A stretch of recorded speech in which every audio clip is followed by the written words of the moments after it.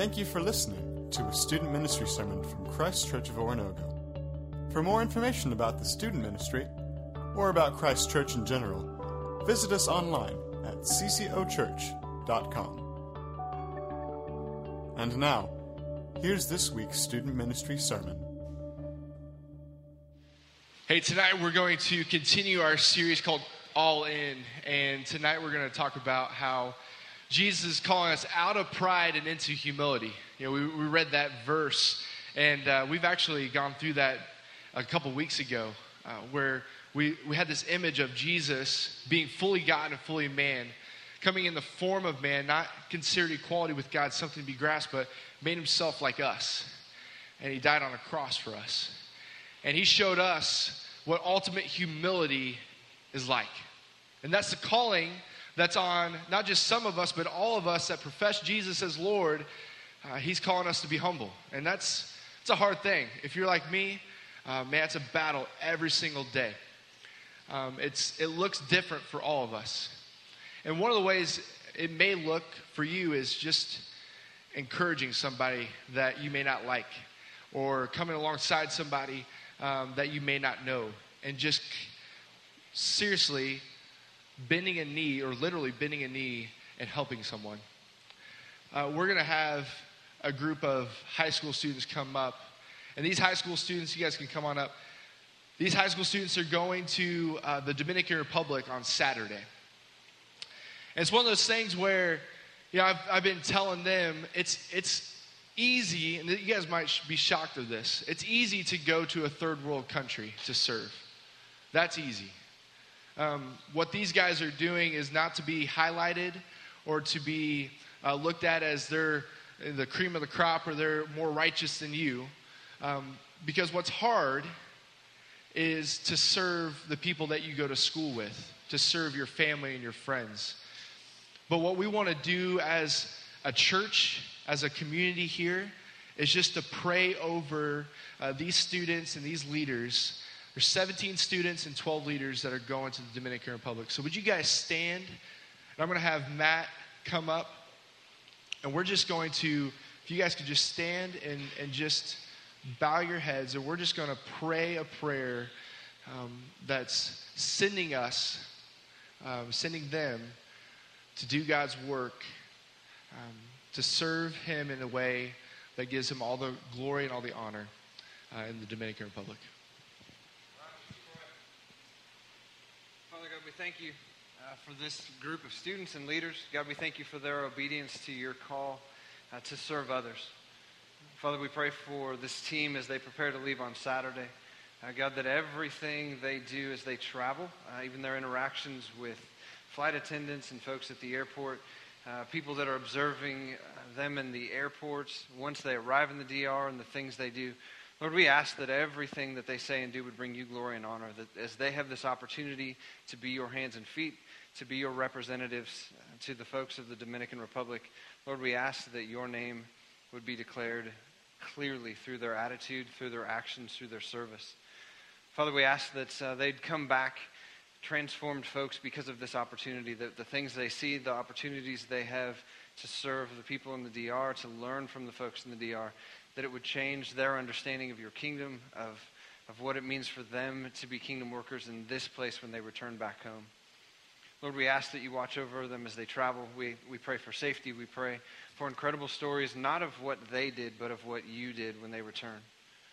Father, thanks for their obedience. May it serve as an encouragement and an example to us of what it looks like to not just say that we love you, but to actually do something with our lives to demonstrate that. We thank you for your Son, for his sacrifice that makes all this possible and gives us a message worth sharing. We pray this in Jesus' name. Amen.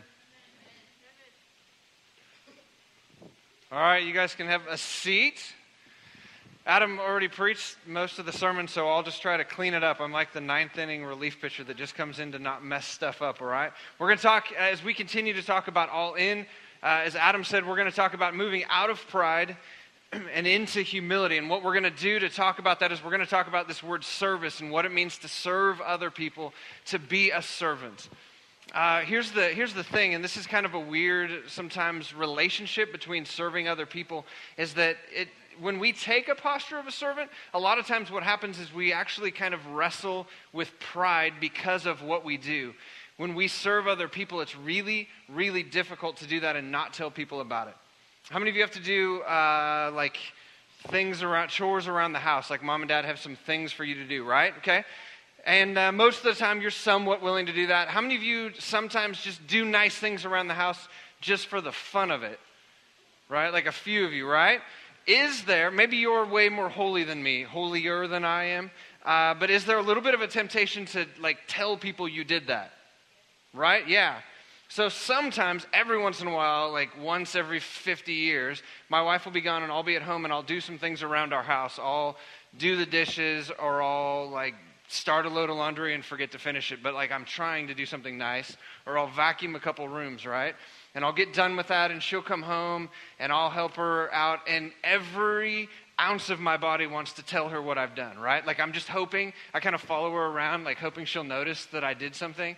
And if she doesn't right away, like it'll bug me. Be like, hey, you want to put the groceries on the counter that I cleaned because I did the dishes? Like, see, I emptied it, like nice it is. She's like, oh, that's good, right? And be like, you want to go sit in the living room where like the carpet's been vacuumed and it's super nice? She's like, yeah, I noticed you did that. Thank you. I was like, cool. Boy, it sure is nice that the laundry room's like completely clean, right? Because I started all the laundry. And I'll do, and she's like, what do you want from me, right? Like, do you want a hug? Do you want, I was like, I just want you to recognize that I did something. Because my motivation at the end is really still more about me than it is just serving other people, right? There's a couple of guys, we're going to read their story from Mark chapter 10, who wrestle through the same thing. A couple of the disciples, their names are James and John. They're traveling with Jesus. Jesus is on the way to Jerusalem. He knows that he's ultimately headed there because he's going to be crucified. In fact, when the part of the story that we're going to pick up, Mark chapter 10, it'll be on the screen or you can follow along. Beginning in verse 32, it says this. They were on their way up to Jerusalem with Jesus leading the way, and the disciples were astonished while those who followed were afraid. Again, he took the 12 aside and he told them what was going to happen to him. Now listen to what he says. It's really pretty simple and clear, right? We are going up to Jerusalem, he said, and the Son of Man, which is him, will be betrayed to the chief priests and teachers of the law. They will condemn him to death and will hand him over to the Gentiles, who will mock him and spit on him, flog him and kill him, and 3 days later he will rise. Any questions about what he just explained there? What's about to happen to Jesus? He's about to die, right? And there's this pretty incredible last sentence at the end, oh, but after 3 days, I'm going to rise, right? So it's really clear. I'm going to go get spit on, mocked, beaten, killed, buried, and then I'm going to raise again in 3 days, right? The very next verse, verse 35, says this. So he gets done clearly explaining all that. James and John, the sons of Zebedee, come to him and they say, Teacher, they ask, we want you to do for us whatever we ask. Nice humble attitude, right? Jesus just explained, I'm about to go die. I'm going to be beaten, mocked, all of these things. And their statement is, hey, Jesus, we got something we need you to do for us. Jesus, being way more gracious than I am, says, what do you want me to do for you? He asked. They replied, let one of us sit at your right and the other at your left in glory. Yeah, not the most brilliant, wise, self-aware moment, right? He's just explained to him for the second time, I'm about to go die. And instead of saying, hey, are you scared about that? Or why is this going to happen? Or what happens after that? They're like, oh, so hey, we had this idea. But before you say anything, just promise me you'll say yes no matter what, right? You've had that conversation with a parent, right? Mom, Dad, I have a question. The answer is going to be yes, but just hold on for a second, right? And so they ask this. Jesus says to them, you do not know what you are asking. Can you drink the cup I drink or be baptized with the baptism I am baptized with? We can, they answer. Jesus said to them, you will drink the cup I drink and be baptized with the baptism I am baptized with. But to sit at my right or left is not for me to grant. These places belong to those for whom they have been prepared. James and John have just had this explanation that Jesus is about to die, and they're really concerned about essentially asking the same question that you and I often ask, which is, how do I become great? Like Jesus is saying, this is what I'm about to do. And they're like, yeah, but what's in it for us? Like, what's going to happen for us? When this occurs, like, where do we get to sit? Like, because there's 12 of us disciples, and when we get to heaven, like, are we really close to you, or are we at the end of the table, right? Is there like a kiddie table in heaven, or are we all going to be like close? But I was just thinking, I mean, I know we're kind of tight and we're really good, and Peter always says really stupid things, so he surely can't be number one. So what about if, like, I'm on your right and he's on the left, or I'll totally be humble and I'll sit on your left and he can be on the right? Like, whatever's really best for you, we just want to be really close to you. But there's this challenge for us because the most natural thing for you and I is to be prideful. Adam referred to it. We all essentially wrestle with this. We want to be known. We want to be valued. We want to have this stuff said about us, and so we rank ourselves. We realize we may never be the greatest, but the goal is never to be the worst, right? And so we constantly use whatever it is, whether it's grades or scores or stats or whatever it might be, to judge ourselves and figure out who's the most important, which is completely backwards of what Jesus is trying to instill in his kingdom. So when we have this attitude of saying we're going to go all in with Jesus, it means we have to move from pride into humility. So to look at what humility means, I would like for us to jump over to Philippians chapter 2. I want us to look at just a few verses there. So Philippians chapter 2, we just read it. I'm going to read just a couple of those verses again really quickly. I know we've covered them. It says this: do nothing out of selfish ambition or vain conceit, but in humility consider others better than yourselves. Each of you should not look only to your own interest, but also to the interest of others. Attitude should be the same as that of Christ Jesus, who being in very nature God, did not consider equality with God something to be grasped, but made himself nothing, taking the very nature of a servant, being made in human likeness, and being found in appearance as a man, he humbled himself and became obedient to death, even death on a cross. I want to ask you to consider two words, not two of them together, just two separate words.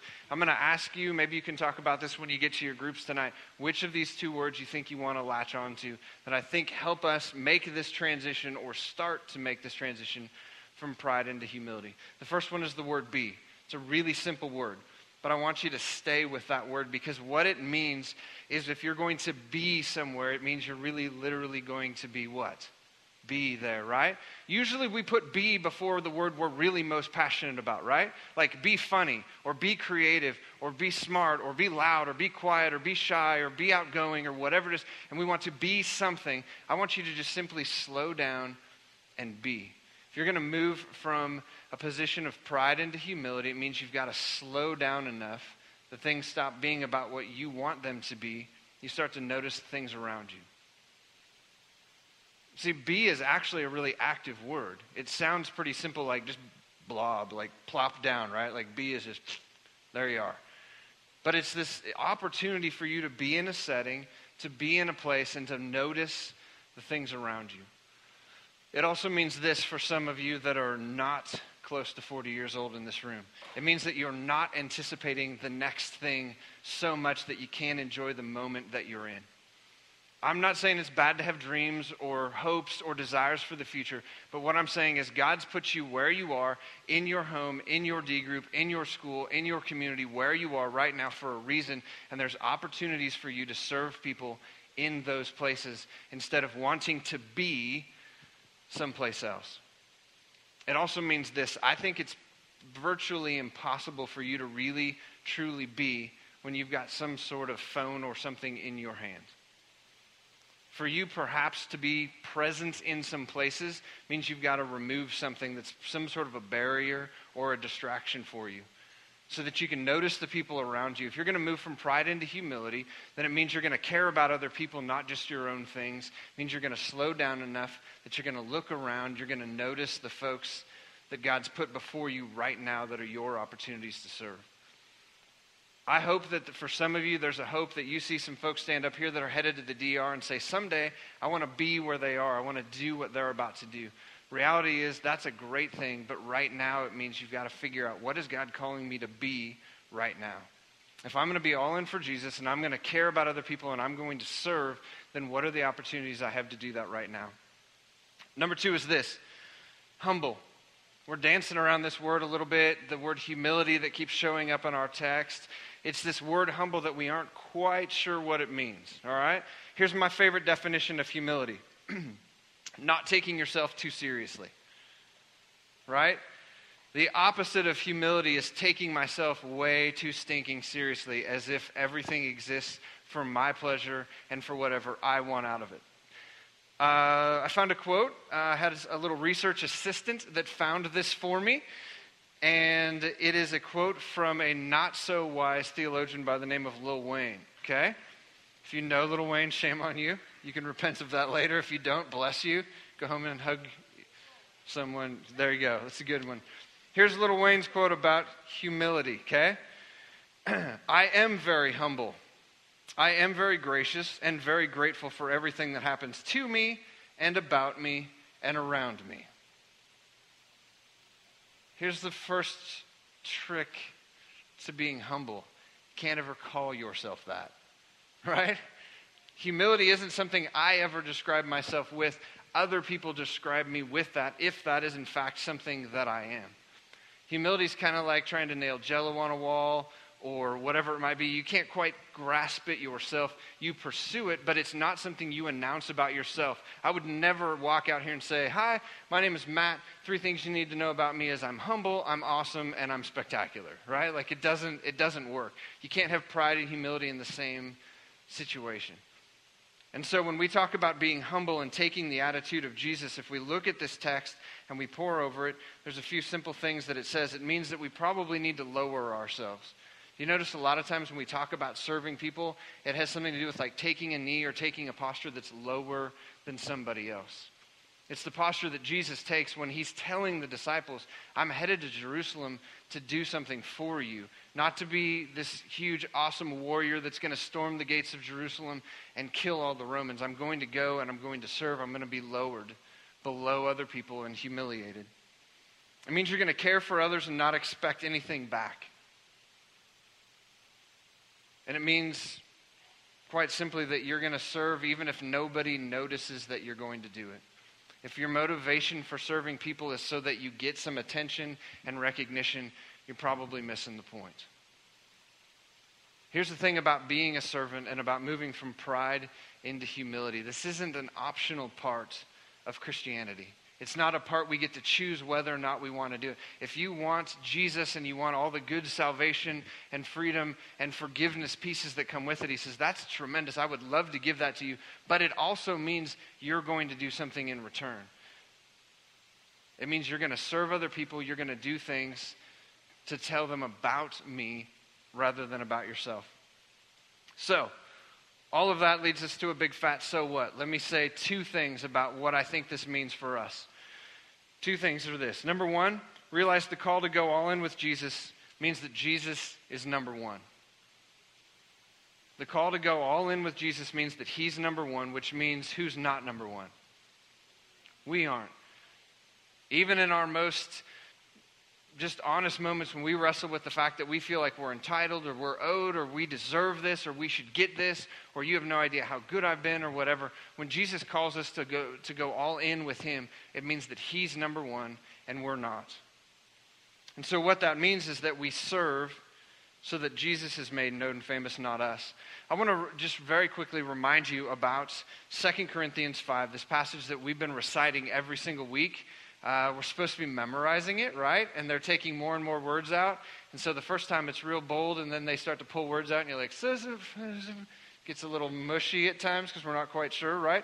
2 Corinthians chapter 5 says this, for Christ's love compels us because we are convinced that one died for all, and therefore all died.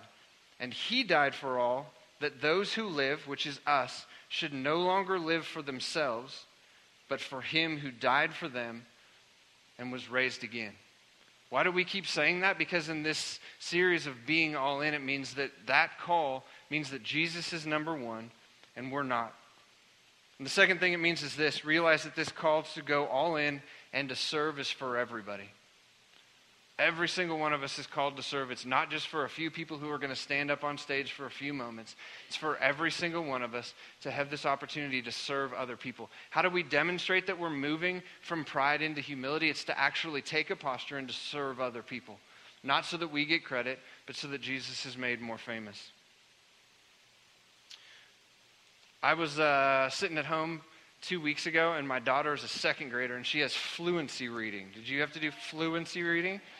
Yes, I know. She's not a huge fan of it either, right? So what it means, if you don't know or you didn't have to do it, and you're lucky because you didn't, is that they have to read this thing, and parents are supposed to listen to them reading, right? And sometimes I do, and if I'm really honest, sometimes I'm like, good. And then I realize like she's stuck on a word or something. But she was reading the story, and she got done, and I said, wait a minute, read that last line again. She read it to me. I said, read that whole story again. She's like, oh, Dad. I was like, no, it's good for you. You need to be a better fluency reader.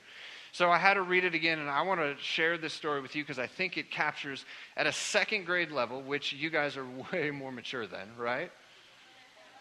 Ish. Smarter than. Maybe not more mature than, but definitely smarter than. All right? It's a story called The General and the Corporal. We're so awesome, we're going to throw it up behind me, okay? Here it goes. You probably know about our first president, George Washington.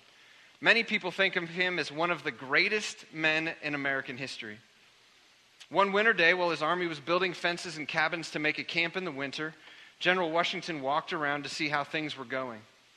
He walked past a man giving orders to the other men, and the man giving the orders was a corporal, the lowest ranking officer in the army.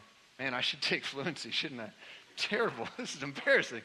George Washington noticed that the men were struggling to lift a heavy log. The corporal shouted at the men to try harder to lift the log, but he never offered to help. Finally, General Washington, who was very tall and strong, stepped in to help the men. Soon they lifted the log in place, and he looked at the corporal and asked, why aren't you helping your men with this heavy lifting? Why, said the man. Because I am a corporal. I am an important man. Oh, indeed, said Washington. Well, I am the general, and the next time you have a log that is too heavy for your men to lift, send for me. Then he unbuttoned his coat and showed the uniform that he was wearing, which to me, if I kind of imagine like that Cam Newton, like rip the jersey kind of moment, where he's like, I'm the I don't know, maybe that's not it. It's not the point of the story. Anyways, sorry. The little corporal felt terrible when he saw that it was the great General George Washington who had helped with his work. He realized something important then. Truly great men are never too great to help others. Truly great men are never too great to help others. If we come all the way full circle back to Mark chapter 10, to that story of James and John and them asking for some special privileges, Jesus takes this request from them, says, you don't know what you're asking for. They say, oh, we can totally handle it. And this is how that story ends. Verse 41, it says, when the other 10 disciples heard about this request, they were angry with James and John. But Jesus stopped them. You know that among the nations of the world, the great ones lord it over the little people and act like tyrants. But this is not the way it will be among you. Whoever would be great among you must serve and minister. Whoever wants to be great among you must be slave of all. Even the Son of Man came not to be served, but to be a servant, to offer his life as a ransom for others. The challenge for us tonight then is simply to be all in with Jesus. Means to take a life of service. It means to move from pride into humility, which means two things. Number one, that Jesus is number one and we aren't. And number two, that everybody has a responsibility to serve others, to demonstrate Jesus to the world, because truly great people are not too great to serve. There's nobody in Jesus' kingdom that can't serve other people. So here's how I want to close tonight. In the same fashion that I just prayed for that team going to the DR, I want to pray for us right now. That we may not be jumping on a plane, we may not be going overseas or anything like that, but we have an opportunity starting immediately when we walk out of this room to serve other people and to take our own journey from pride into humility. So let's pray. Father, I pray for my brothers and sisters in this room. Jesus, I thank you that you love them, that you died for them, that you were faithful, that you were humbled and humiliated for them and on their behalf to take their sin and remove that. And that in return you ask them to be your servants, to serve others, to not be people full of pride, but rather to be people full of humility, people who follow your example and serve as you served. So, Father, I ask that even starting in just a few moments when they walk out of this room and into their groups, that you give them opportunities to be aware of their settings, to be present where you've called them, and to look for opportunities to humble themselves. not so that they'll be exalted, not so that people will think they are incredible, but ultimately so that it will point to your Son, and they'll understand how incredible he is. Father, thanks that you've asked us to do this, and you give us this opportunity to serve in your kingdom this way. We pray this in Jesus' name. Amen. Thank you for listening to a student ministry sermon from Christ Church of Oronogo. For more information about the student ministry, or about Christ Church in general, visit us online at ccochurch.com.